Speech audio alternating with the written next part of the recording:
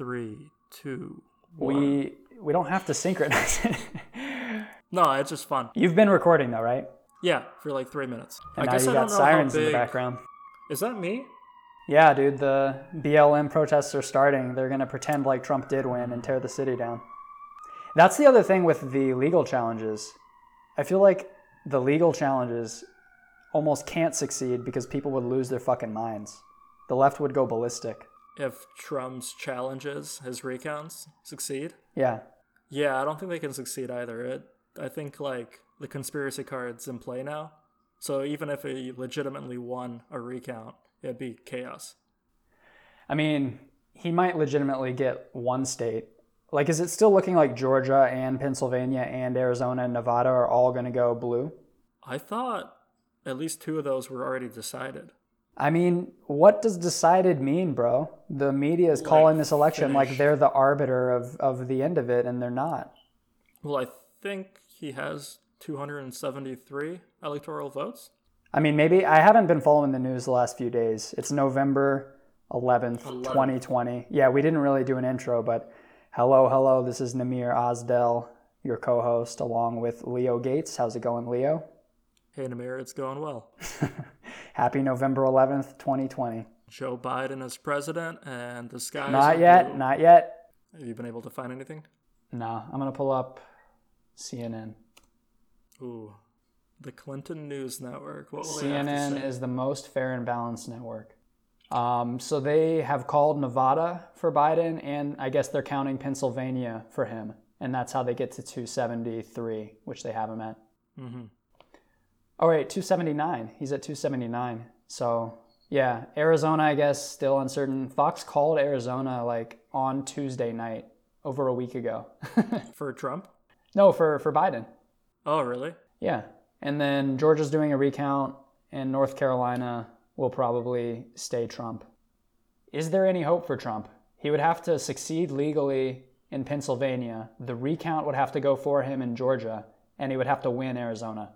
I think that's just way too many things happening all at once. He's not going to get all 3. All 3 is unlikely. I feel like his only hope is if there is genuine fraud on like the national level. Even if there was, how likely is it to be exposed? I don't know. He just put his girl Amy Coney Barrett on the Supreme Court. Maybe she'll do him a solid. Here's the thing about the left. I should preface with I am a diehard leftist. I voted for Bernie Sanders, and I've been doing that all my life. You consider yourself diehard? Diehard. The diehard. Oh, come on. You're not a diehard leftist. Are you kidding me? Dude, I've got my green SJW hair on right now. Anyway, back in 2016... Julian Assange exposes Hillary Clinton and the DNC for rigging the election against Bernie, right? Yes. And the mainstream media and the DNC in turn arrest Julian Assange. Okay, well, but also the WikiLeaks thing had just come out, right? Yeah, so they claimed that he revealed names of agents, I think. Okay. But like CIA agents or FBI agents? Yeah, potentially NSA? undercover guys in the field, but I'm not sure if it was him actually revealing them or whoever made public the documents that weren't redacted. Right. Yeah, there were a shitload of documents. But anyway, you were using him getting arrested as a point connected to the Democrats. That they were more upset that the collusion was exposed than that there was collusion to begin with. You mean the Democrats, like their collusion, not the Russia hoax, not the collusion they accused Trump of. Right. So you're saying they were more mad that it exposed? Well, of course they were more mad it was exposed than it existed. They knew it existed, But right? it's not, yeah, but not just like the insiders. I'm talking the population as a whole. Oh, like just leftist people. Yeah. And would you count yourself amongst them? Like you weren't so mad that there was collusion? I was very mad. You know, you never shoot the messenger. That's what Assange has been. Right.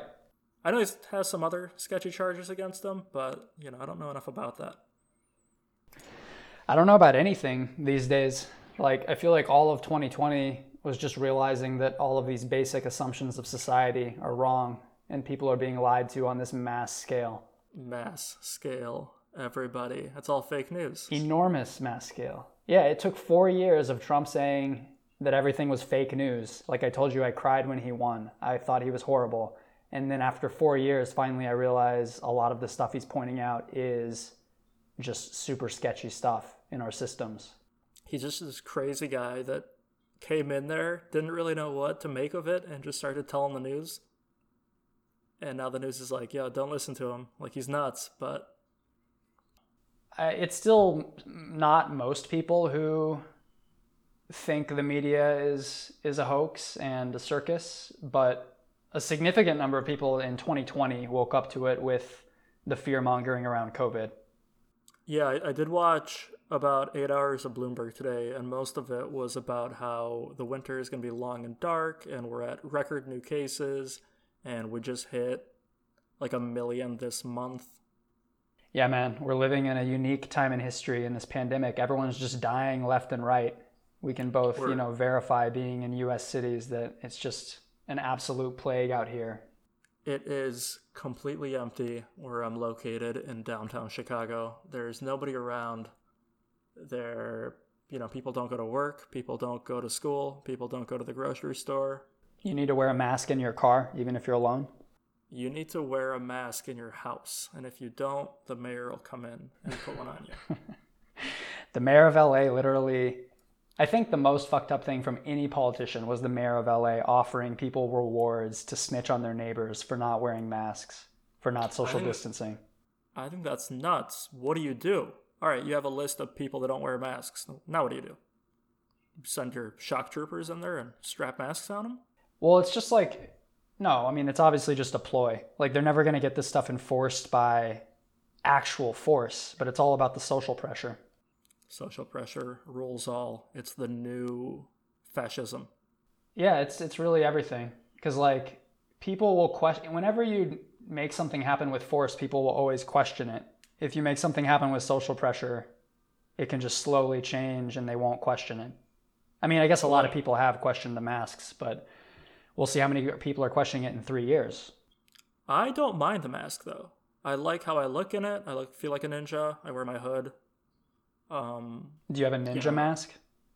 I have a samurai mask with like a Japanese Oni demon on it. That's a fun one. Really? Yeah. Yeah, that's going to be like a big market, I think, like the niche designer masks. Yeah, so I think that's pretty fun. It's like Halloween all the time now.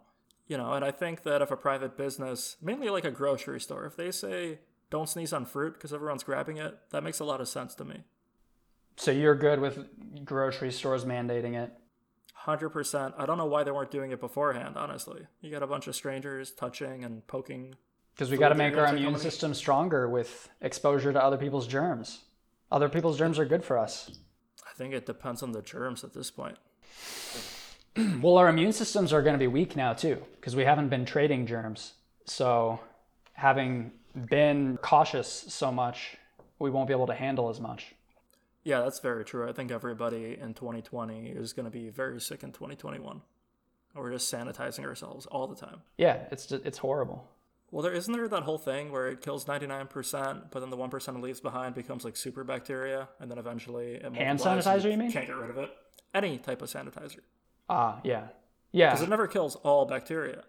I mean, I think that theory in general is valid for bacteria. I mean, that's certainly why they've become like antibiotic resistant. Yeah, there's like super gonorrhea is out on the streets, and if you get it, you can't get rid of it. Jesus Christ. Yeah, I better not get that because in my 20s, I took a shitload of antibiotics for acne. It's crazy that that's what they prescribe, but that is crazy. It's really nuts, but that is like the first line of defense that they usually use. If you just go to a physician about acne, it does often work somewhat, but then as soon as you stop the antibiotics, the acne just comes roaring back, and you're creating these antibiotic resistant bacteria. You're becoming like a petri dish basically for bacteria and for acne. You're also nuking your gut biome. Yeah, you're destroying your holobiome. It's a really horrible thing to do. That's freaking wild. I feel like every pillar of mainstream American culture can be questioned at this point. The media, medicine, our doctors saying to do nonsense like that. What's safe? What can we trust? I think it's really hilarious because I think it's the product of, let's call it 100 years of uncontrolled capitalism. Like seeped its way because of, lobbyists or whomever into a bunch of public programs, into a bunch of like education programs. And now we live our lives that way. And mainly I'm talking about like the food pyramid. A bunch of pro-corn guys convinced everybody that cornflakes were a good idea to eat all the time, and then they put it at the bottom of the food pyramid. You're supposed to have 6 servings a day of, corn or wheat, which is fucking insane. And by a bunch of corn guys, you mean Kellogg, right? That's part of it, yeah. Was it Andrew Kellogg? I don't remember, but yeah, the founder of Kellogg's, Mr. Kellogg, Yeah. Was a huge advocate of a only shredded corn diet. I think it's Will Keith Kellogg. He was a Puritan, and he didn't want people to get sexual urges, so he said he was super anti-masturbation. Super anti-masturbation, just religious nut, no scientific evidence, convinced people this was a staple of a diet. Right. And so it was cornflakes, right, that he came out with? Kellogg's first thing? Yeah. Yeah. So that was like, he said you need consistency or normalcy or some weird term, but really he's just trying to reduce libido. And then I read at some point he was involved with with circumcision becoming normalized in the US too. Did I make that up? I wouldn't be surprised because that's the same basic, like Puritan fundamental driving it. It's they don't want people to masturbate, so if we snip it, take away a lot of nerve endings, keep everyone under control. But I feel like the 60s and 70s were like a trial run of the cat being out of the bag with psychedelics. Like the reason I feel like now is the most intense time of change for consciousness and going to be the biggest cultural changes we've ever seen in humanity is largely because we're all able to talk about things that we haven't been able to talk about, and things like LSD, mushrooms. Yeah, this stuff like totally exploded in the 60s and 70s, but in a super crass way where people didn't know what they were doing. And now there's a second wave where people probably still will take it too far. I'm wondering if a government might actually try and control it again, though, because it seems impossible to contain at this point in the way that Nixon did. I definitely think that, Portland decriminalized last week. DC decriminalized last week. Oregon decriminalized everything last week, let alone psychedelics. Right. And I think that, as we've seen with like weed, which is, 5 years away from being nationwide? Yeah. Well, I don't know, man. It depends on how much of a fight Mississippi and my friends in the South put up. That's true. But it's inevitable, I think. Yeah, I agree that it's inevitable. And cannabis kind of paved the way for a lot of psychedelics too, because it's like the medical validation is what you need first. Show it can help people with some problem. And that's what they're doing for depression with mushrooms or other psychedelics. I did send you an article last week saying, 95% more effective? I think it was 4 times more effective. 4 times more effective. Which isn't saying much because SSRIs are a placebo effect with a bunch of shit thrown on top of it. So in general, mushrooms are effective and drugs are not effective. Well, mushrooms are drugs. Plant medicine. Yeah. Well, I don't like that word either. Psychedelic versus, I don't know, a suppressant. What would you call it? Why don't you like plant medicine, man? You don't like the earth and nature coming to support us and help humanity? What do you have against that? It's such a hokey term, the plant medicine. People like in the ayahuasca circles. I mean, I can't really speak to that, but you know what I mean. You know the type of person. I mean, yeah, I'm definitely the type you're describing. The thing is, though, it was called medicine by the cultures that originated it and understood what it was for millennia, at least centuries. It's only been called drugs for a few decades by Americans. Was it? Yeah, it's thought of in Amazonian cultures as medicine, as a sacrament, as something healing. I mean, if you always knew it that way for your whole life, that would make a lot more sense than a drug. Plus, like, drug is such a badly defined word. What's a drug? Anything could be a drug, right? Yeah, anything that's going to cause, right, like a chemical stimulation, which is food too. So that is, it's a very poor definition. Right. So yeah, I think we're living in the most extreme expansion of consciousness in the history of humanity.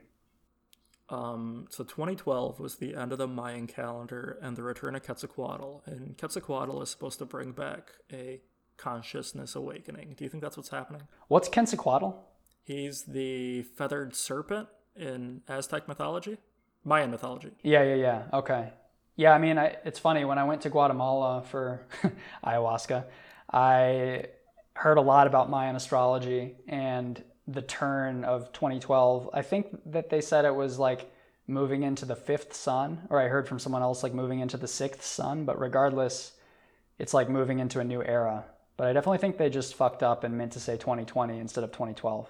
So I think people thought it meant the end of the world and they're all braced for like doomsday. But then I saw this interview with this guy, and I don't remember the guy, but he said that he saw it as a spiritual awakening or like a shift in overall consciousness. And that could be what we're seeing. Yeah, I think so. I mean, I think it's inevitable if you make people as self-aware as you're making people. Because like for centuries, people were just isolated in their tribes, in the middle of the fucking woods or the desert or the plains or wherever they lived. And now cross-culturally, across all of humanity, we have like an insane amount of information, awareness of each other's lives. And yeah, I think especially of practices. Like the only reason anyone meditates in America, this $1.2 billion industry, the only reason anyone does psychedelics even is this shit coming in from other cultures in the 50s and the 60s, whether it's meditation coming from the East or psychedelics, surfacing, becoming known, LSD being discovered, ayahuasca being discovered in South America, Central America.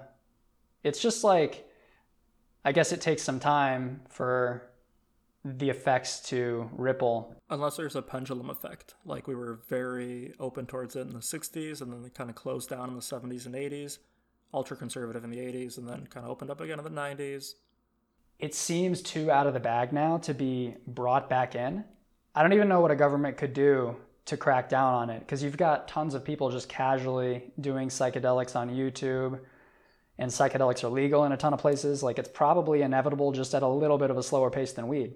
So I don't know what a government would even do. Yeah. I mean, there are governments, though, that have very strict laws against these things. Right. So, yeah, I mean... Like the Chinese currently, the Russians currently. Right. So, yeah, I'm definitely not arguing it's about to be, Singapore is about to be psychonaut capital of the world. But at least in America, and probably for the world in the super long term, you can't unring this bell. You can't get the cat back in the bag. Yeah, I agree. In the super long term, like people know that these things exist now, whereas a lot of people didn't even know that they existed in the 50s and 60s. Yeah. Well, and in the 60s, you had just a huge divergence culturally where the older generation thought the young generation were, just hippies losing their minds and rejected them. And then the young generation went too far with the psychedelics, thinking it's like the truth and the ultimate answer. So you had just a culture completely divided, whereas now there's a little more nuance, hopefully, where people aren't just thinking psychedelics are the only answer you need. But some people are. So I guess like Timothy Leary was, really excessive and a lot of people followed him, and now it's not as excessive, but we'll probably still see some issues. I think they might be, man. You think it's as excessive now? I don't think so. No, I think they might be the only thing you need. But I do think that like there's a lot of misinformation in the past on like the kind of damage that mushrooms or acid would do. What kind of damage do you think they do? Though I don't think they do any damage. I mean, I think they make you think differently. Oh, you think there was misinformation saying they do damage that they don't actually do? Yeah, they used to say like, if you take LSD once, you'll hallucinate forever. You'll just have random flashback trips. Yeah, man. I remember being scared of it, actually, because I heard that. I heard, you could just go back into a trip, and I didn't like that idea. It's just total nonsense. I mean, the idea of going back into a trip or, having some kind of shift in mood that you never would have had if not for the trip is, plausible, but it makes you think something far more extreme and weird than it really is, I would say. Yeah, I think you get a shift in perspective. That's inevitable, but right. Shifts in perspective are gradual and you don't really notice, or maybe you do notice them, but they don't impact you in a dramatic way, I don't think. Well, it just depends, man. Like I've had gradual ones, and then I've had full ego disillusion where there's a profound change in how I look at like death, for example, since that happened. Yeah, that's a good point. Which makes me even less tolerant of the fucking safety obsessed culture of 2020 that, yeah, we're just obsessed with safety now. Like, so few people have died from this virus, and the world has reacted as if it's the apocalypse. Yeah, that is curious. I mean, it's people that have died that otherwise might not have died had there been no virus. I mean, some. There are some of those, but there are, I don't know what the number is exactly now, like 250,000 people, 230,000 or something. That number's been shoved down our throats for months and months now, and 94% of that number had comorbidities, 2.5 other things on average, and excessive mortality is super low. So it's obviously not a good thing. I'm not a virus denier. I'm not calling it a sham or a hoax. Like, it's a real virus and it's had effects on people, but the reaction's been utterly absurd and no one's talking about it, even after the election. I thought after the election, people might be like, all right, we were just kind of messing around. This isn't a big deal. I do agree that it seems real aggressive to be talking about shutting down again. Especially considering shutting down in the first place wasn't even a good idea. Didn't the World Health Organization say that? I think they went back and they said that the measure or whatever, the countermeasure for the virus should not be worse than the actual virus. Right. And now we're going on 8 months of lockdown, extending it well into 2021, it seems like. Yeah. I mean, it's arguably already has been worse if you consider how many people have lost their businesses, lost their livelihoods, like the long-term effects on supply chains and stuff. Well, the market saw hopes of a vaccine and started an aggressive recovery. Dude, the market is being held up by a pair of twigs. That thing's got to come crashing down. Dude, so the market went down pretty significantly in March because of COVID fear. So it went down to like 2,400 and then fully recovered. And now it's 10% above where it was before the pandemic. Yeah, so like it goes down on concerns of things like travel stocks and airline stocks, stuff like that. Recovers on tech stock optimism. Everyone's indoors using their tech. And now Virus News has the travel stuff recovering, but it isn't making the tech stocks correct. So they just both keep going up. It's like, are you going to travel more? Are you going to watch Netflix more? You can have both. Well, I thought you were talking about like biotech more. You're talking about more conventional tech stocks? I'm talking like Netflix, Zoom, Amazon. Things that people use more when they stay home. I guess it's just people resigning themselves to being sheeple who stay and do nothing but Netflix in the future. That is 100% the future. No one's ever going to leave. Everyone's going to get super high and watch Netflix all day, and it's going to be dope. Okay, so back to our fundamental disagreement that we always seem to differ on. Why the hell would you put up with that? Why would you want to live in that world? I'm not saying I'm psyched for it. I'm saying it's going to happen. Yeah, but not everyone's going to do it. A lot of people are going to resist the trend and go live a natural lifestyle living off the land somewhere. Well, it's just like what we were talking about with 2020. We value safety, right? Right. More than anything. Well, what's safer than staying inside, not getting your own groceries, not getting your own packages? You have everything delivered. You have all your food delivered. You never leave the house. What's safer than that? Anything, dude. Anything by which you're actually living. It's the stupidest definition of safety. If you make your life all about avoiding death and staying safe, then you're just staying safe from experience. You might as well be dead. I totally agree with you, but don't you think that's the direction we're headed? Yeah. How many people willingly would stay in lockdown 11 months in? Or whatever we're at, 8 months in right now? Well, that gets back to the social pressure thing. It's like, it's all about how everyone else is responding. We're a pack animal. So probably a lot of people wouldn't have been okay with this if you had asked them in March, but they've tolerated it, and seeing everyone else conforming, they just go with it. I think a lot of people don't want to open up. About what? Oh, don't want to open up the economy, don't want to go outside. Yeah, like they never wanted to. And like the virus gave them a reason not to do all these things that they kept putting off. Yeah. And now they're like, yes. I think you're right about that. Because I feel like this trend, and we've talked about this before, but this trend was already happening without the virus. Like people were already isolating themselves with technology and becoming more and more removed. And so the virus just catalyzed all of it. 100%. Yeah, I mean, like DoorDash, didn't exist because of the virus. It's been around for a couple of years. Uber Eats, Instacart, all these things. Did their use just skyrocket recently? Oh, yeah. Well, because nobody leaves anymore. Right. So it's been huge. But they've been around for years. And I think it's just a general trend of people staying in more that the virus is expediting. Yeah, for sure. I mean, I feel like it's kind of like the dilemma that always exists in life between doing something challenging and forward leading and doing something easy or comfortable, but not forward leading. Yep. Speaking of which, I'm about to go grab some weed. Oh, okay. I'll join you. Nice. But yeah, like that's always there, I think, whether it's like working on something or going out, any change of state, any like going out and doing something, there's aversion there. And so, yeah, if you have an excuse to stay in, you will a lot. But I feel like what's pretty essential to the good life is overcoming that. It's doing the hard thing even though you don't feel like doing it, eating healthier, taking risks, whatever it is.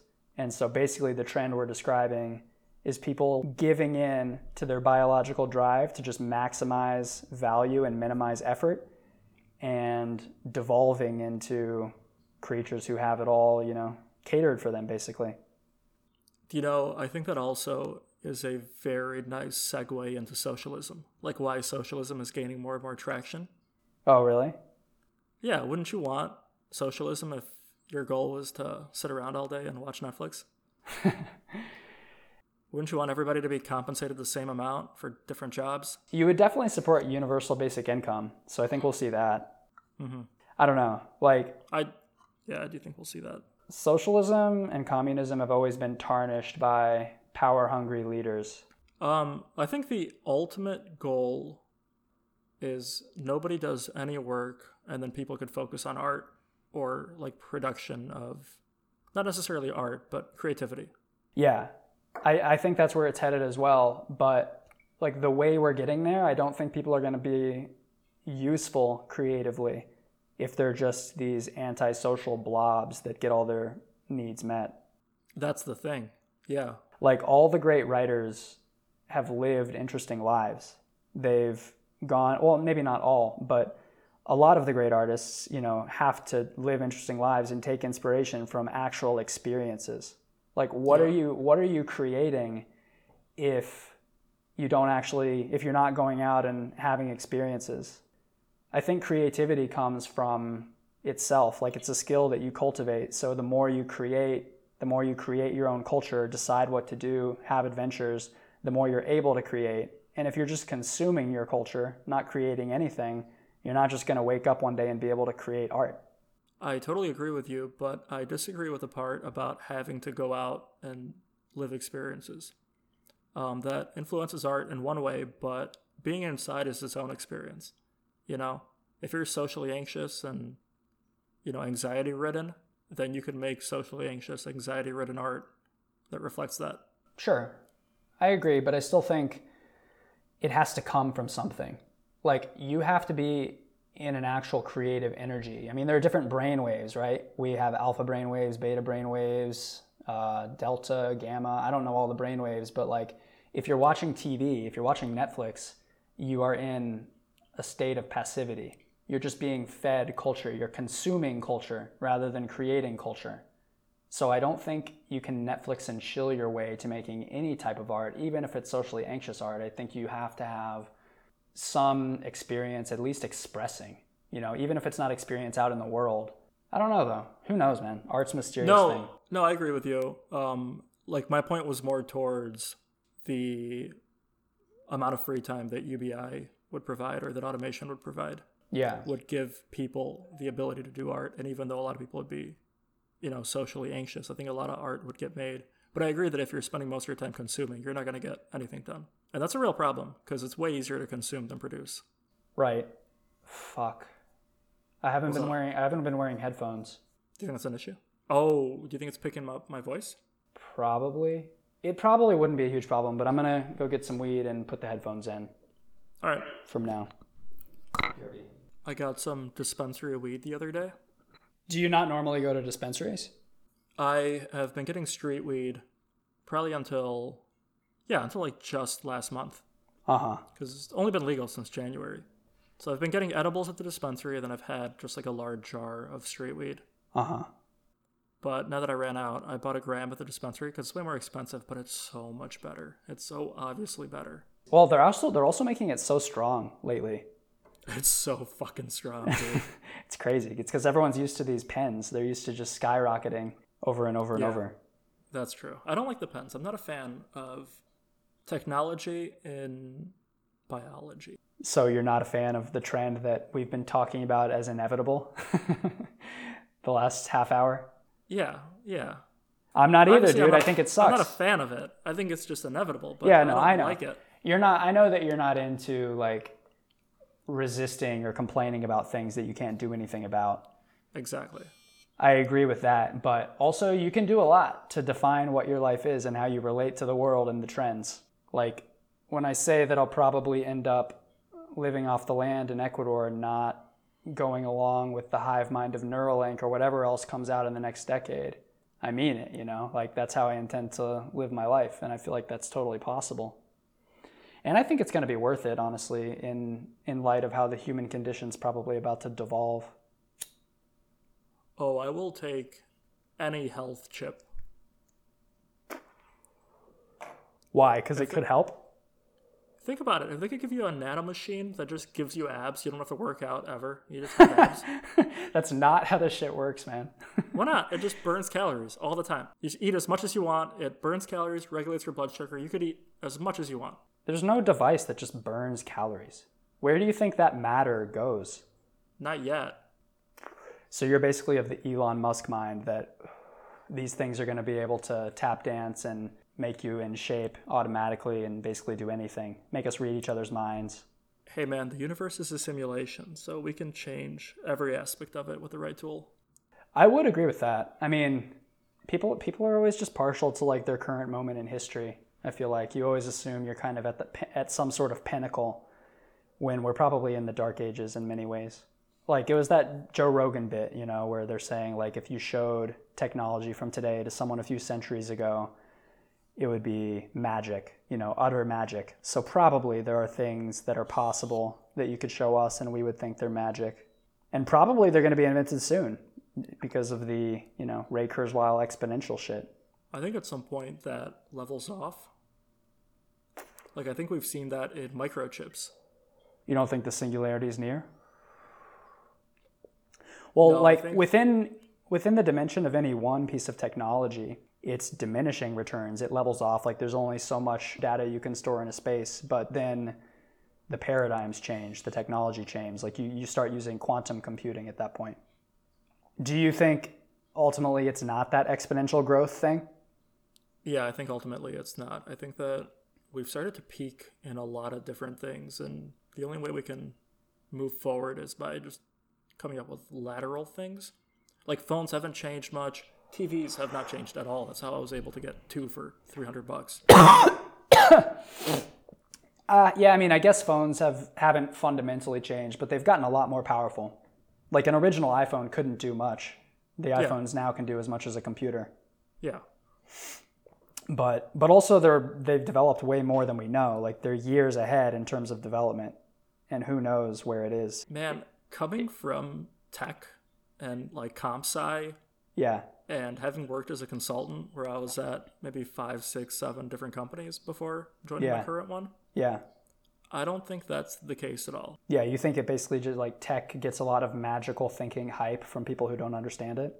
Yeah, I think people think there's a lot of crazy shit being developed that's, you know, in a government lab somewhere and it's amazing. But if there was, they'd be rushing it to market. No, I think that's where you're wrong. Competitor.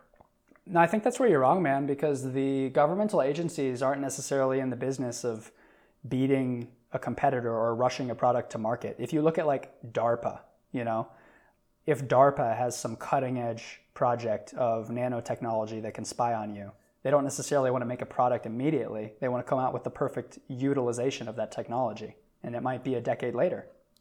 Yeah, I think if there's one, organization, it's one that's making weapons, and they got to keep it under proprietary U.S. government. I think a lot of things, though.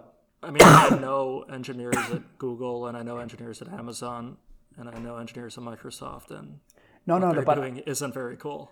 I'm not talking about the tech companies here, though. I'm talking about the fact that we don't know what technology has been developed by governmental agencies.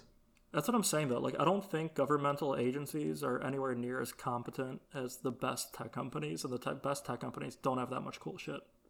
I don't know, man. Like, they might not be, but it totally depends on the agency. I mean, the post office obviously isn't, but there could be agencies we don't even know about. And like the CIA, who knows what the CIA has? Like, and that's also why I mention it in the context of like psychedelics, like with the MK Ultra experiments they did in was it the 60s, the 70s? 60s, yeah. The 60s.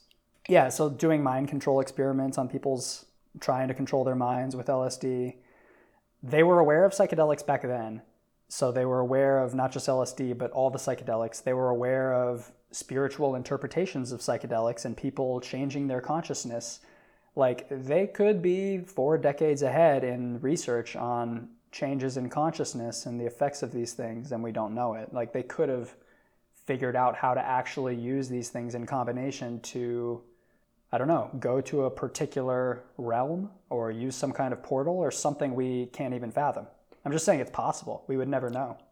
I do think it's definitely possible, and especially in that field. What's crazy is that they got that from the Nazis. The Nazis were doing... I always forget that. LSD experiments. Then they brought Nazi scientists over to the U.S. after the war, and they just let them continue whatever they were doing in Germany. Yeah. Weren't they like a ton of the people in that CIA division? I think in like every division. Like, I know NASA was full of Nazis. Oh, shit. It's such a good rocket program. I didn't know that.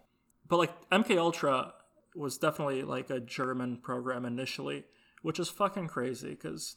Oh, really? MK Ultra started in Germany before the war and then migrated to the US after the war? Yeah. Holy shit. Wow. Like, the Nazis were way more open to things of like a spiritual nature. Or maybe they were just, I don't know, taking moonshots. But they had a bunch of crazy occult side projects going on all the time. They had all these different groups that would go and study, archaeology or psychedelics or just any fringe type of science to try to gain an edge. Yeah. So if that existed then, I didn't even know that, but it supports the point I was trying to make, that if that existed then, God knows what could exist now. Yeah, I agree. They could have made a lot of progress in areas like mind control, things that aren't ethical to study. Right. If you think, it's interesting how many of the most insightful studies have been the least ethical. Like the Milgram experiments are so often cited and they're so instructive and we learned something really fundamental based on them. And you could never do them today. The Milgram experiments are shocking the patient thinking that they have a heart condition. Yeah. Or I don't know if you think they have a heart condition, but you hear them on the other end responding to your shock. Agonizing in pain, and you are told by the guy in the lab coat, just keep doing it anyway. Mm-hmm. So the experiment basically is just to gauge how willing people are to respond to and obey authority. And a shocking number of people do it, basically. Way more people than you would think, like an easy majority, a clear majority, shock people all the way to the top, all the way to levels that would kill someone. Just because they're told to and it's part of an experiment and seems official and there's authority involved. Do you know at what year these experiments were conducted? I think it was the 60s or 70s. I can just look it up. I feel like these were used as justification during the Nuremberg trials. It was... The experiments happened in 1961. Okay. What was the Nuremberg trials? The Nazis again. Oh. You're obsessed with Nazi history. It just all goes back to it. Every time you talk about sketchy shit in the 50s and 60s. It's all fallout or effects of Nazism? It's all fallout from the war, yeah. Yeah. Because they're like, how could these people possibly Oh, so this was where we like sentenced the Nazis that were captured, right? Yeah. Okay. But this was in 46, so it's not the same time frame as the Milgram experiments? Maybe retroactively. What was the Milgram, what's the they're using argument? the Milgram experiment as a justification for how they could do awful things. Yeah. Well, I mean, I think it is that It's justification. a valid one. Yeah, Yeah. I think that makes sense. Because the experiment definitely seems to be valid. But what I was saying originally is that it's really interesting that experiment was so instructive. I mean, I guess you could say the same thing about history. History is so instructive, but obviously unethical in obvious ways that today you could never do that experiment. And a lot of the most insightful research seems to be that way. Why do you think that is? Man, that's a deep question. I feel like we find some insight, get scared, and then shift the ethic pole over. I mean, there is an element of that in terms of tightening our moral standards. Like that's been a persistent trend seemingly through all of recorded history. Well, I think it's like you're running the experiment. You don't realize the kind of power it has until you get your results. And then you're Right. like, oh, and there's this lag shit's in getting the super results. unethical. Yeah. Right. But, I mean, you have to talk about ethical relativism if you're going to talk about that. But yeah, I agree with you that there's been a clear shift in terms of more strictness about what is and isn't okay, more recognition of violence being wrong, things like that. And yeah, experiments, I guess, being the next level in, even subtler than violence. Like certain experiments being unethical isn't. Last 50 years probably, understanding it. It hasn't been a long time that we've been thinking that way. You know what's absurd is that in Hong Kong right now, they have a bunch of laws against being unpatriotic. That's pretty much what Trump wants to implement. Which is just an insane degree of, I don't know, government control. Yeah, no, it is insane. And actually, I don't think Trump does want to do that. I think if you had a law against being unpatriotic, you could definitely stop all that kneeling at NFL games. And Trump was definitely against that. Yeah, but the U.S. could never have that law. No, it's literally built on being unpatriotic. Right.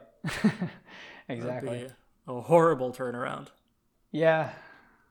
Man, I don't know. Could the U.S. just be a failed experiment? We really could be seeing the collapse the next few decades.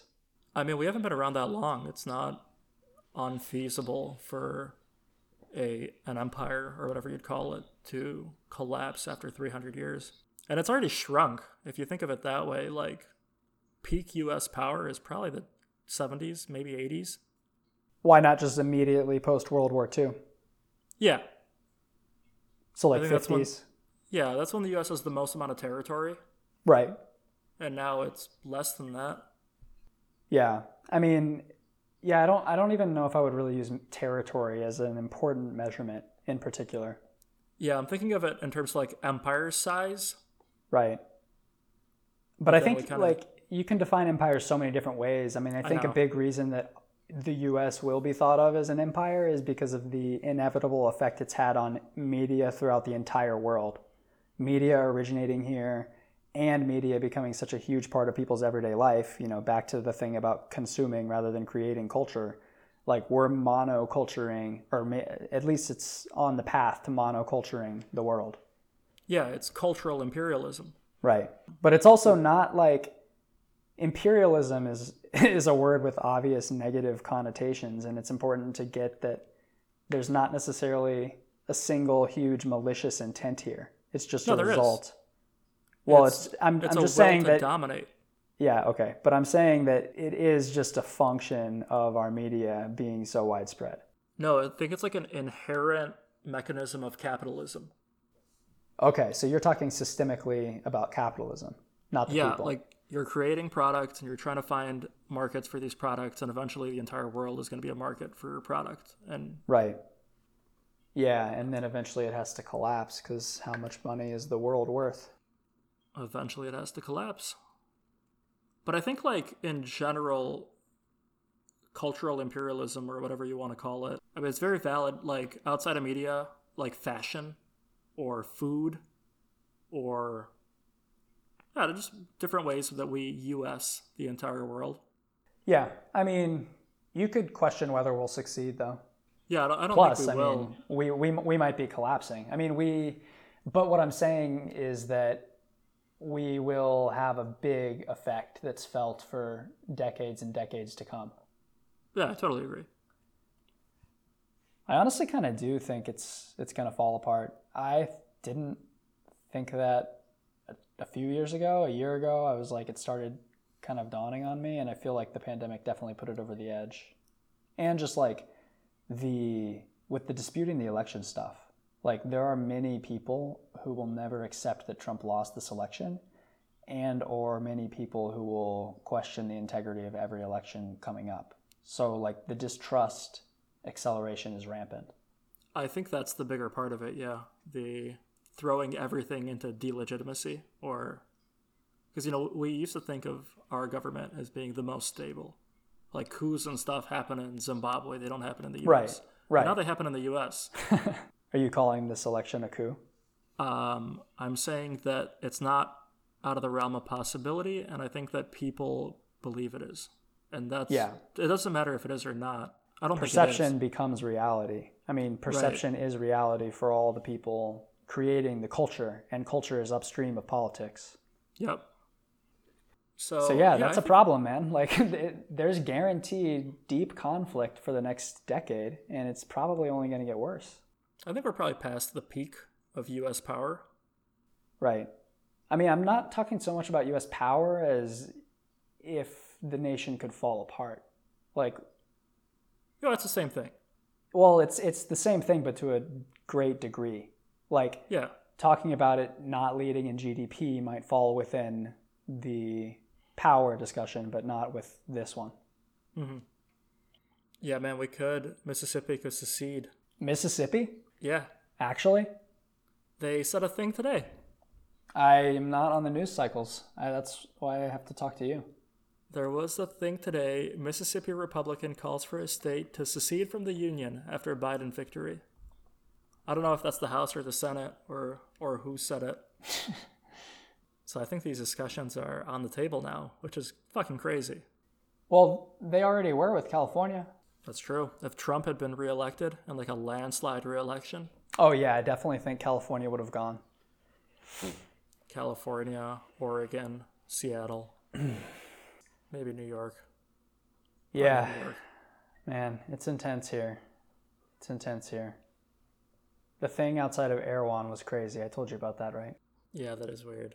It's weird, man. Like, I don't know. There's a lot of what stuff going on with that. And racism? It's just, in general, like, racism is bad, but victim mentality is also bad. And you can't just be that way all the time and say, like, the fight is never over. Like, you have to, at some point, say, this will solve it. Even if it actually doesn't, you just have to pretend it does. Right. I mean, yeah, that's why I think there probably should be reparations at some point. Yeah, probably. I think there should be, but then they should end it. They should close the book on it. Yeah. I think you do that and you make it big and you acknowledge that you never fully close the book on anything because, our histories always ripple into the future, but you have to at least symbolically like go through the motion of doing so. Yeah, I agree. Because, I don't know, the rhetoric now is pretty bleak. Well, the problem is like there's no measure of victimhood and oppression and privilege. They're ideas and abstractions, and they point to something real, but you can't measure it. So yeah, your point exactly. When is it over? Yeah. And I don't know, it seems like people want conflict. Yeah, I think so. I think people are just deeply anxious today and are looking for outlets oftentimes. They're addicted to emotional cycles and almost looking for conflict. Yeah, it's very true. Also, everybody is the main character now. In what? In whatever story they're broadcasting, because social media has made them all celebrities with an audience. Right. Yeah. I mean, more like addicts. I feel bad for kids just addicted to these devices. It's getting worse and worse. Dude, they all vlog though.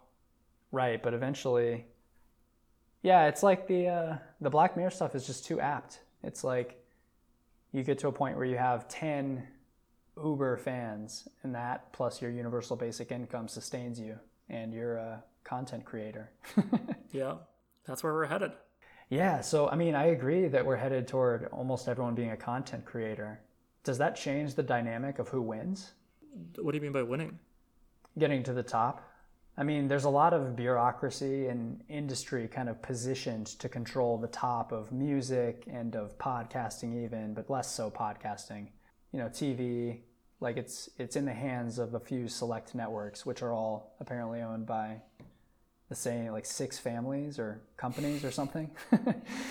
I think I'm getting what you're getting at, but I disagree. Yeah, I think we're headed towards a democratization of media. We kind of have been going that way for a while. Right, so no disagreement. I'm just saying, will that shift change the dynamics of who gets to the top? Like what it means to get to the top? Like, is it just being outrageous, for example? Like, is it just going to be that the people who are the most outrageous and ridiculous get the most attention? Probably. I mean, in general, it seems like nobody will get that much attention because there's a million different places to put your attention. It's like when there was only 3 TV stations, like Friends would get 100 million people watching it. Right. And now, like, the best show gets like 10 million, and then Netflix renews it for 5 years.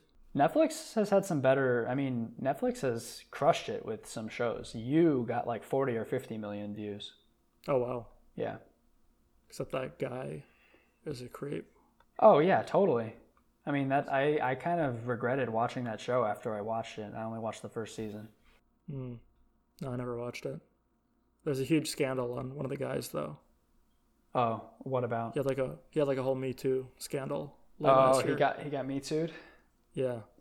Late last year. Was that like, when was the peak of Me Too? Probably early last year. It was happening in 2018 even. I don't know. Yeah, 2018 or 19 probably. Whenever they decided that Bill Cosby was done with, they were done listening to Bill Cosby. That guy is fucking crazy, man. Yeah, that was one horny dude. Apparently, he would have staff come in and watch him eat. He would invite a bunch of staff over, and then he'd eat a sandwich, and he wanted an audience to do it.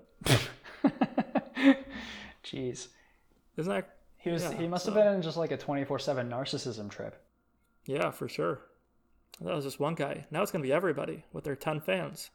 Hopefully not everyone becomes Bill Cosby. Jesus.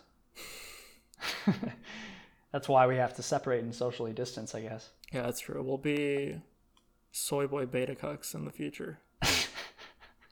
Nobody will interact. Nobody will have sex. Speak for yourself, sex. Mr. OnlyFans. Dude, humans are you on will OnlyFans? Am I on Only? Of course I'm on OnlyFans. Watch my videos. No, are you not producing? Do you watch OnlyFans? Do you subscribe to people on OnlyFans? No. Yeah. I would never do that. Its rise is definitely startling. Yeah, I mean, it's troubling. Like, you see a lot on Tinder when you're going through Tinder. A lot of like, hey, subscribe to my OnlyFans. Oh, I bet. Yeah. Tinder's like now just advertising for that. Yeah, that is a problem. Advertisers seep into everything, man. Totally. Absolutely. And then you like get an ad blocker, but then they like embed it into the article, and then they like pay for the article. They always get around whatever. It's like a never-ending battle. Yeah. The internet is just a huge pile of shit stacking higher. It's plagued. It's all just because now Black Friday is coming up too, and you see what really moves the earth, and it's all just product consumerism. Hence your beta cucks theory? Hence, no, my beta cucks theory is just on lack of social interaction. Oh, just but that's just being awkward. That's a little bit different, right? Yeah, but, not going outside, not getting exercise, not doing team sports because of COVID. Yeah, I mean, all the stuff that keeps people healthy, actually. Yeah. Especially guys, maybe, you could argue. Sunlight and physical activity. Yeah, is banned, or trying to be banned. I still just have faith that a sizable amount of people are just not going to do a lot of this stuff. Yeah, I mean, athletes seem to be getting better all the time. I don't know how that keeps happening. They keep breaking records. I think that might be technology, though. Really good shoes and gloves. Wait, whoa. What was the segue to that? Because, I'm saying that the majority of people will just become, weaker and stay indoors all the time. Oh, that's, not true on a... Oh, no, it's like there's a stratification. Like, the larger trend is people becoming weaker, but there's all the opportunity for someone to go against the grain and become stronger. But those people are becoming historically stronger than ever. Like sports records get broken all the time. Yeah, no, that's interesting actually. Because in some sense, I feel like people today are just fundamentally weaker than people in the past. Maybe that's just psychologically, though, not physically. No, I think that's true physically if you take the average person. But not an elite athlete that knows Right. about like diet. But elite athletes are still inferior to, our ancient ancestors in physical feats. No, they're probably better than the average hunter-gatherer. Like a Usain Bolt is faster than a hunter-gatherer. I don't know. I mean, I guess my point was just that as are the needs on the evolutionary scale, as our needs physically have gotten reduced, or as the stuff we have to do physically has gotten reduced, we've gotten weaker, or we've been able to be weaker. That's true. And I feel like some degree of that applies even to pro athletes, right, on the evolutionary scale. But also, evolution's happening pretty fast. Like the disevolution of the mouth shrinking is happening just over a few centuries. Yeah, it's curious because that's only been like 200 years. Could it be that evolution that progresses takes millions of years, but disevolution happens super fast? Seems like it. I don't even know if it's, disevolution is the right word because evolution is so not, it's random. It's not guided towards improvement. Yeah, I mean, so like what I mean. So like that's a form of evolution. It's just like, oh, you don't need jaw muscle anymore, so let's just reallocate that energy to something else. But it's just a negative form because it's, not doing us. Yeah, it's a negative form and it's paired with a lot of other negative forms, like our changing attention span and kids getting calcium deposits here because they're cranking their necks forward, people hunching. Oh, shit. That is... You got me thinking about my posture. It's pretty hard to maintain good posture better. All day. It's Very hard. so unconscious. Chairs are also not very natural or good. No, they're pretty bad. Yeah, I usually have a little standing desk set up. So most of my workday, I'm upright. Yeah, I have a standing desk as well. I was thinking about trying to like sit and eat cross-legged, but I think that might be taking it too far. Yeah, that might just be tiring on the knees after a while. I did my first hot yoga class since March on Friday. Oh, nice. It was really hard. Is it just because you've been out of practice? I mean, a lot of things. I was trying to do only nose breathing. Oh shit! Through the whole yoga practice, that's hard. Through the whole yoga practice, and Yeah, it was that's super hot hard. in there. It was like 195, and it was pitch black. Wait, with what? just candles. Oh no, it was 95. Okay. Yeah, it was 95. That's like almost No, boiling. my heart rate was 195. Oh, okay. I wear my watch, and I hit 195, which is super high. That's very high, yeah. Yeah. That's good, though. It's good to be able to get your heart rate high. So, well, I don't think you're supposed to be there for a long time. So I sat down in child's pose till I relaxed. Yeah. Dude, that sounds stressful just hearing about that. I hate hot yoga for that very reason. It feels so clammy. It does feel pretty clammy, yeah. Do you prefer it to regular yoga? Yeah, I love it. I think it's way better. Why is it better? Just you can well, I stretch think- more deeply? No, I don't really care about that. Because that just seems dangerous, because when you cool down, you can't do that stretch. And you're Exactly. Be Yeah. fooled. Right. But like the actual act of being in the heat has its own, purifying effect on your body. I buy that, yeah. I loved doing the couple of temazcals I did in Guatemala, the sweat lodges. Yeah, see, so it's like that, or like a hot bath, or like a hot tub. If you can take a cold shower right after too, that's Ooh, perfect. I can't do that. You could, I don't like it. but you're so hot. Wouldn't it feel good? It'd probably feel good, but I don't know if it's, super good for you to go extreme to extreme. Yeah, that might I think be you true. have to do a gradual. That might be true. So, I don't know. That's not what Wim Hof would say. Yeah, but It's all in your mind. it's all in the mind. Well, everything's in the mind because, I don't know, quantum mechanics, all this shit. Of course, it's all in the mind. It's all fake. It's all the same under a super powerful microscope, right? Yeah, I mean, whether it's a physical microscope or a cosmological microscope. It all just breaks down as zeros and ones. You're really big into the simulation angle. You're just like Elon's fanboy. I mean, I have like a comp sci background, so it makes a lot of sense to me to think of things in terms of hardware and software. Okay. So that's how I think of like the mind and body too. Are you an AI? I mean, I'm not artificial. I'm a OI, an organic intelligence. But it's like you have a bunch of hardware and you have whatever is running it, software, which makes psychedelics like a refactor. Like a what? Like if your operating system's fucked up and you want to reinstall it, it's a psychedelic. It's a big trip of mushrooms. So I think they can cure anything that's related to the mind. I'm a lot more into mushrooms than you are, unless you have updates on that. No, I've done them twice this year, but I don't know. When was the last time? Probably March. Oh, okay. So it's been a while. Yeah, I don't think that during the pandemic is actually the best time. Why? Because there's a lot of intense stuff going on, and psychedelics open you up. So you're going to be like, it's just a little more overwhelming than usual. I'm talking like harder psychedelics, like ayahuasca, but even mushrooms as well. I think I was on edibles during the rioting. Oh, really? Yeah, and that was a bad idea. Not because I was particularly freaked out, but because if somebody had like broken into my door, I would just be too fucked up to do anything. I think like the media really misrepresents hallucination as something very, very visual. Well, that's because the only apparatus through which they're saying their message of what they think hallucination is visual. That's true. Yeah, I mean, that's why you can't do like a trip simulation that truly captures an experience on psychedelics, You can't really preview that. Did I tell you about the video I watched of the guy who said that he found Jesus after like meditating for a long time and realized all he had to do was be a Christian? Was it Leo Gura? No, this was some other kid. I felt pretty bad for this kid. It was on this psychedelic guy's channel, and he interviewed him.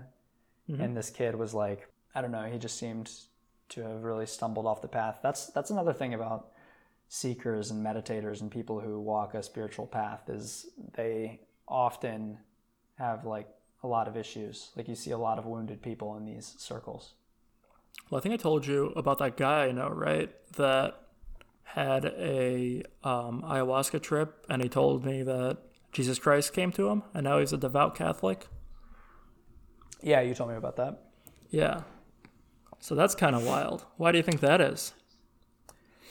I mean, something in his mind, clearly, but his mind and the world are intimately intertwined with each other. So that was kind of my point.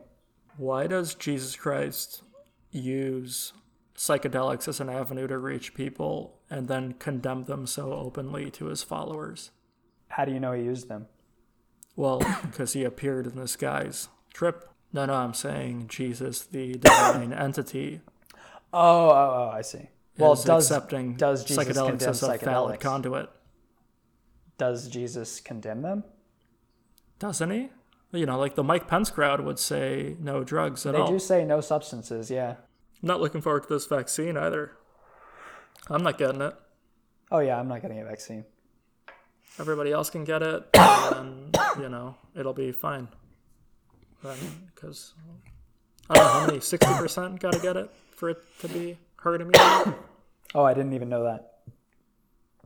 I just don't really want to take a vaccine that was rush developed in just a few months, and we haven't seen anything longitudinal.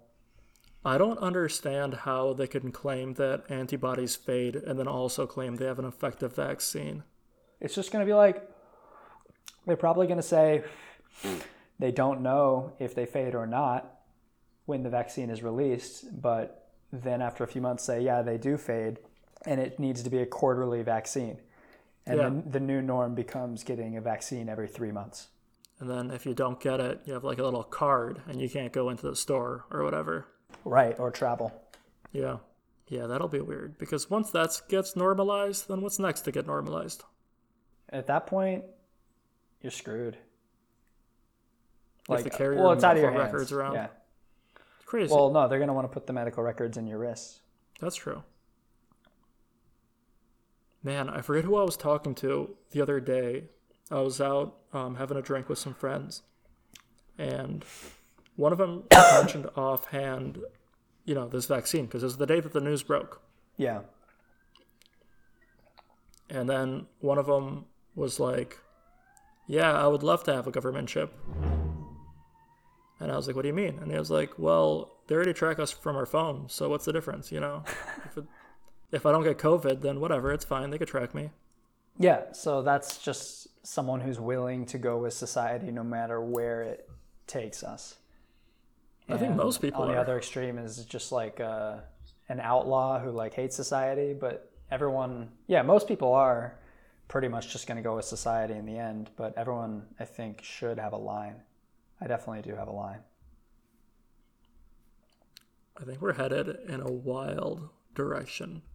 I completely agree. Anything more specific than that? Well, I mean, basically, Brave New World. Huxley took acid that one time and just figured it all out. He figured out what the future was going to be when he took acid and then wrote it as a fictional book.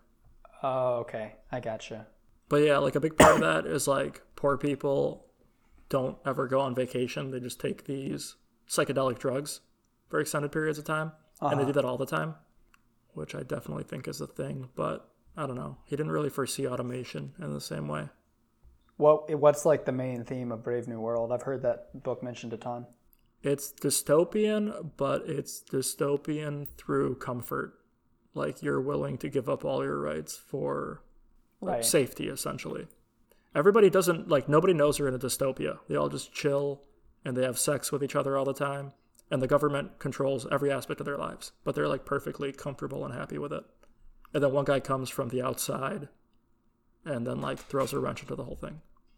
Nice. Well, society inevitably crushes them in the end, as it tends to in these types of books. Not so nice. Yeah, so that's definitely analogous to 2020.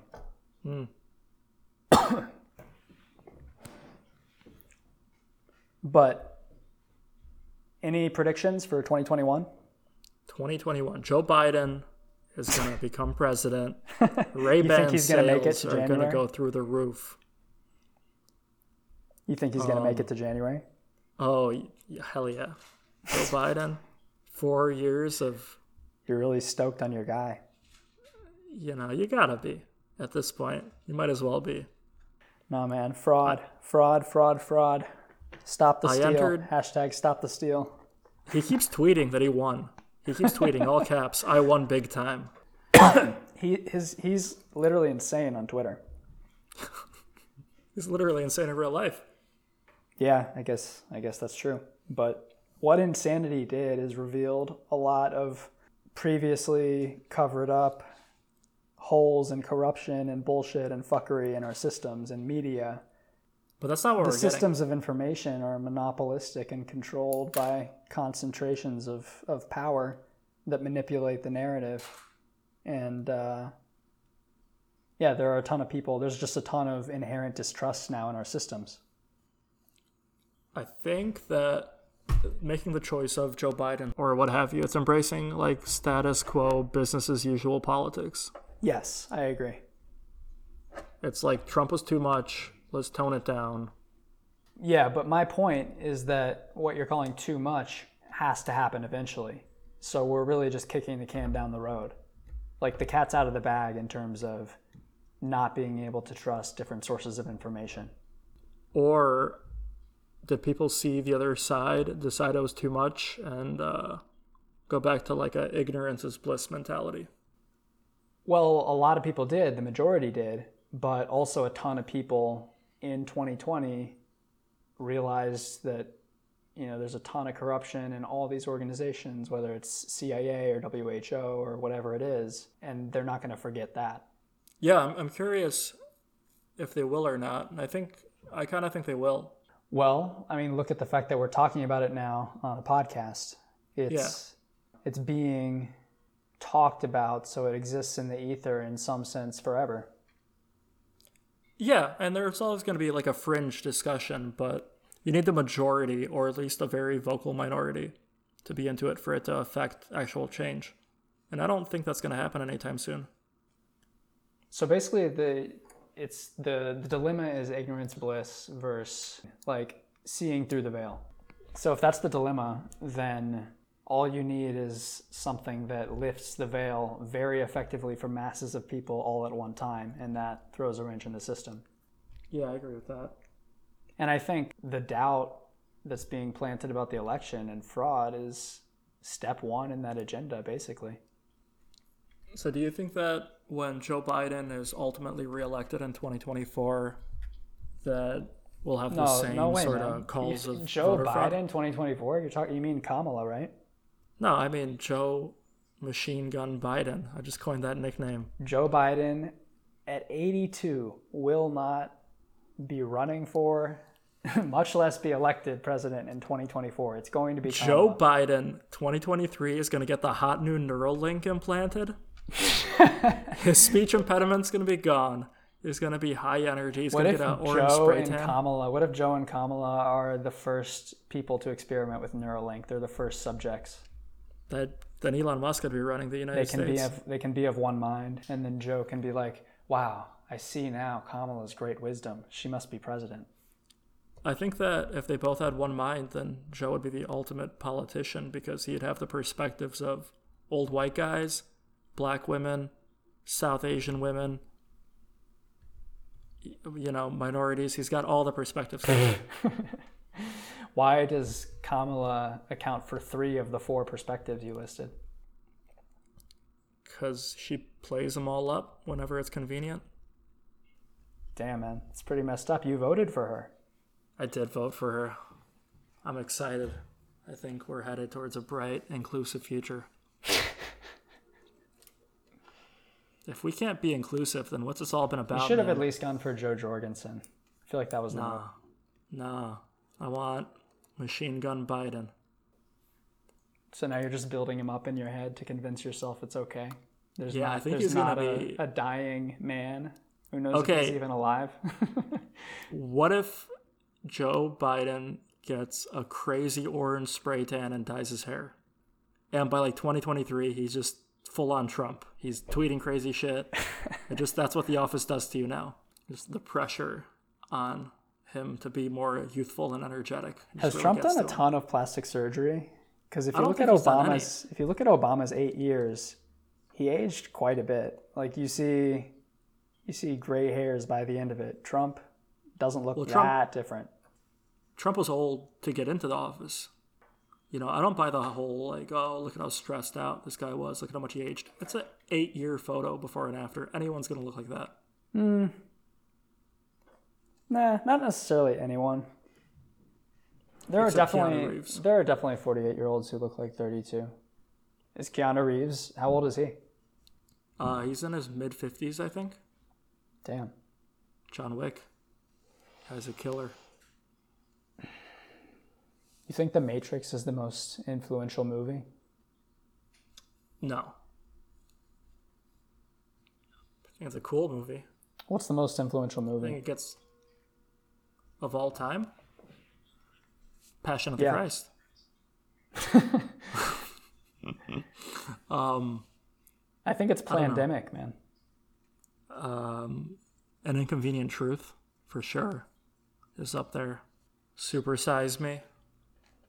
Super Size Me. He had another movie that had like 1% the fanfare. Well, apparently he was an alcoholic during all of Super Size Me. Jeez. Which throws all of his data into the sewer, Totally. It doesn't throw his data into the sewer for imitating America, though. I think that we are the second most obese nation on Earth. I thought we were the most. Mexico's the most, because their food is delicious. They aren't actually the most, are they? Yeah. What? Really? I think it's per capita. Huh. Okay.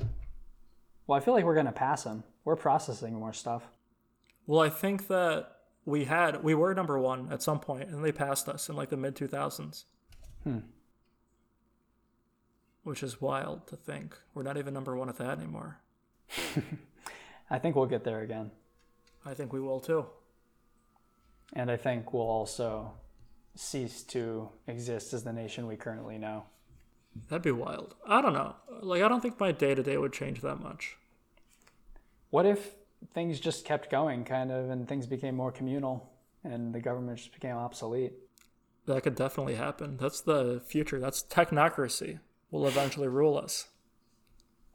Right. I definitely think Silicon Valley is more powerful than Washington. And I think that trend will continue. Like, they're creating universes in Facebook, Instagram, Twitter. These are their own self-contained universes with, like, Jack Dorsey as their god. You know, a god's way more powerful than a president. Yeah, and Jack Dorsey would be a pretty shitty god. I don't know. He's got some great views on eating. Seems like a huge pussy. Does a lot of intermittent fasting. Does he? Yeah. I mean, I'm sure he's into all the trendy health experiments and hacks that Silicon Valley people are, but yeah, when he was questioned by Congress, he seemed completely full of shit. Their biggest concern is probably users, and probably wealthy users, and so I think that they skew a certain way for monetary gain. Who? Twitter? To some extent. Social media Twitter, companies. Facebook, all social media. Yeah, man, I don't know where it's headed. Doesn't seem good. Like, do you think it's so bad that they selectively censor people? No, I don't think it's inherently bad, but I think the inconsistency and lack of transparency with which they do it is bad. I think shadow banning is bad. And there are tons of subtle little hacky ways they manipulate Well, I don't think things it's that you would inconsistent. never even think of. No, they're inconsistent between how they adhere to their policy based on political leanings. They claim to be apolitical, and they clearly lean one way politically when it comes to letting potential fake news fly. Oh, it's definitely political. They skew left, and they Right. are trying to shift public opinion left. Exactly, and they claim to not be political. Okay, yeah. I guess because they're saying they're not.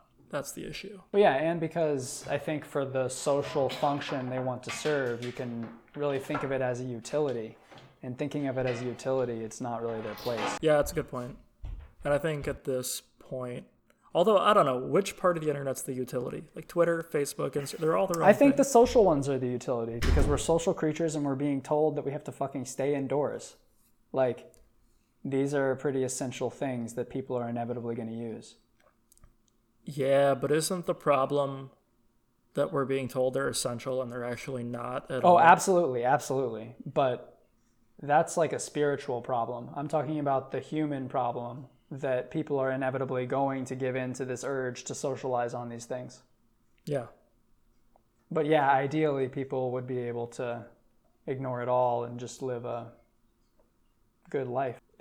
I feel like the other problem is there's not really a lot left to do on Earth. Like, there's not a lot of exploring left to do.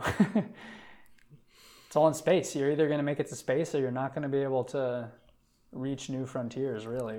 I think that there's a perception, probably an overarching perception, or an overarching sentiment of that, what you just said. But I don't think it's true. Why? I think there's just always stuff to do. It's just we haven't thought of it yet. Maybe. Like, I think we don't know what we don't know, right? Definitely we don't know what we don't know. So if some new information comes out that it radically changes everything, it's definitely possible.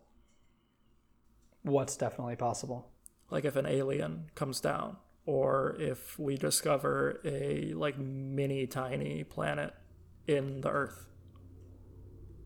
You know, it's a bunch of crazy shit. Parallel universes, whatever. Like, those are a bunch of different avenues of things you could explore. Like the DMT realm, right? Who's out here mapping that? Yeah, no, you're probably right. I mean, I do think that what was external in terms of exploring is probably going to be more internal. Like, that's what the new thing to explore. Although that's just kind of a scam by, you know, stoners and... Definitely is used as that, but it's also true. And if it's done in the right way, I think it is important. Because, like, what's going to be important ultimately is to use psychedelics skillfully, to, like, have a good relationship with them. Like, we have to establish a blueprint for that. I do think it's crazy that there's like notable people that say they did acid one time and had these amazing insights. Like Steve Jobs, you know, he's like, I drank acid once and then I came up with an iPad or whatever. But like, do you really think he only dropped it once, or did he just tell the media that because of, I don't know, just the general sentiment around it? Yeah, it definitely could have been that he was doing a lot more. It's, at least today, it's, you know, everyone in Silicon Valley is doing a ton of psychedelics, it seems like. Yeah, and I'm curious as to whether that is legitimately more people are doing it or more people are talking about it. You think Tim Cook just does tons of psychedelics? Does like Abigaine? Probably not. I don't know. There definitely must be crowds of people running those companies who do. Oh, for sure. You know, there's like parties, psychedelics parties. You go hang out in a mansion, you guys all do drugs and then blackmail each other later. I mean, there are worse things, but I think psychedelics can be, like, people who use them to party, I think it's kind of a shame. They can be a lot more. It depends on the party. Depends on what you're doing at the party. I mean, I'm saying like a mystical experience when you're in a different dimension or where some crazy shit happens. There are things that are on the table if you're in the right space and off the table if you're partying. Well, like, again, it depends on the party. Like, if the party is 10 people in a circle and then they do a psychedelic and then they have an orgy or whatever, you know, that could both trigger a, you know, different state of consciousness that you would otherwise never be into because that's such a rare scenario. And just like social bonding on a totally different level. I mean, that's what the Rajneeshi seemed to think. That's how Charles Manson got those people to kill for him. Oh, did he do it too, Charles Manson? He'd give them all acid, he'd have them all fuck each other, and then he had them all go kill those celebrities, you know? Damn. The Rajneeshi were a lot more constructive with it, like in Osho's commune in Oregon. Yeah. But that was pretty wild stuff. So I know they took over the whole town. Did you watch Wild Country? Yeah, they took over that whole town and they just kind of faded, right? They didn't just fade. They caused a lot of uproar. They did some crazy stuff. They kidnapped homeless people. Did they? Or they didn't kidnap homeless people, but they like got huge buses to find homeless people to get them into the town and get them to vote for them in the county to allow them to like continue as the commune they were in the town. They ended up buying up the whole town they were next to, forcing the locals out, and then like trying to expand larger and larger. That's pretty wild. And they like poisoned people. It was fucking nuts. Psychedelics, man. Real double-edged sword.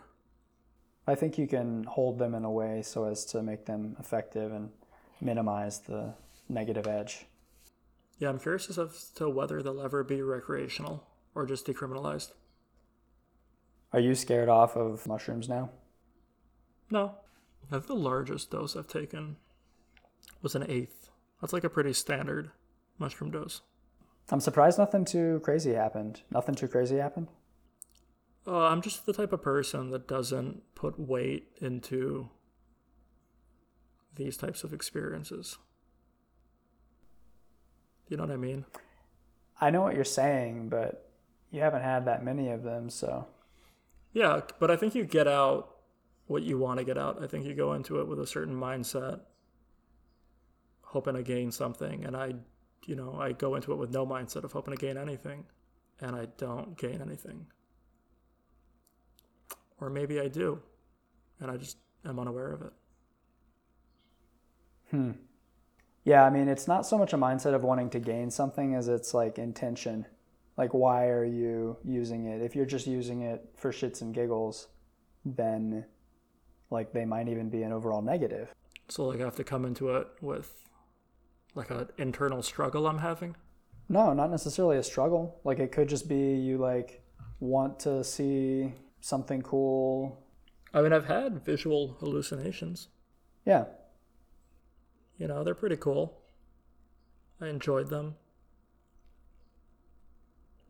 But I definitely, before taking any, I was very materialistic, and I became slightly less materialistic. Because I do buy into reality being very, very malleable. You know, because of how easy it is to visually hallucinate just based on ingesting something. Right. And the cool thing about hallucinations is that you don't feel out. I mean, you know you're out of it because you know what you're doing, but you don't feel out of it. It feels completely natural in the moment. I mean, I think, yeah, people feel they also get more in touch with the true self rather than the personality or the ego or who you pretend you are. They might feel more themselves even though the state is altered. I feel like I find nothing in that sense. In the sense of connecting with yourself? Like there is no true self. Yeah, I mean, so true self versus no self is basically just like two sides of the same coin. It's like Vedantic and yogic traditions versus Buddhism. You could look at it one way or the other. I think the important thing is you're not the personality, the ego, what your mind creates, and you can tune into something else. You might not even be your mind creating things. You could just be receiving things. Right. I mean, the mind could just be receiving consciousness. Consciousness could be the fundamental thing. Right. I don't know. I think we got a lot of stuff, probably. I think so too. Probably too much stuff.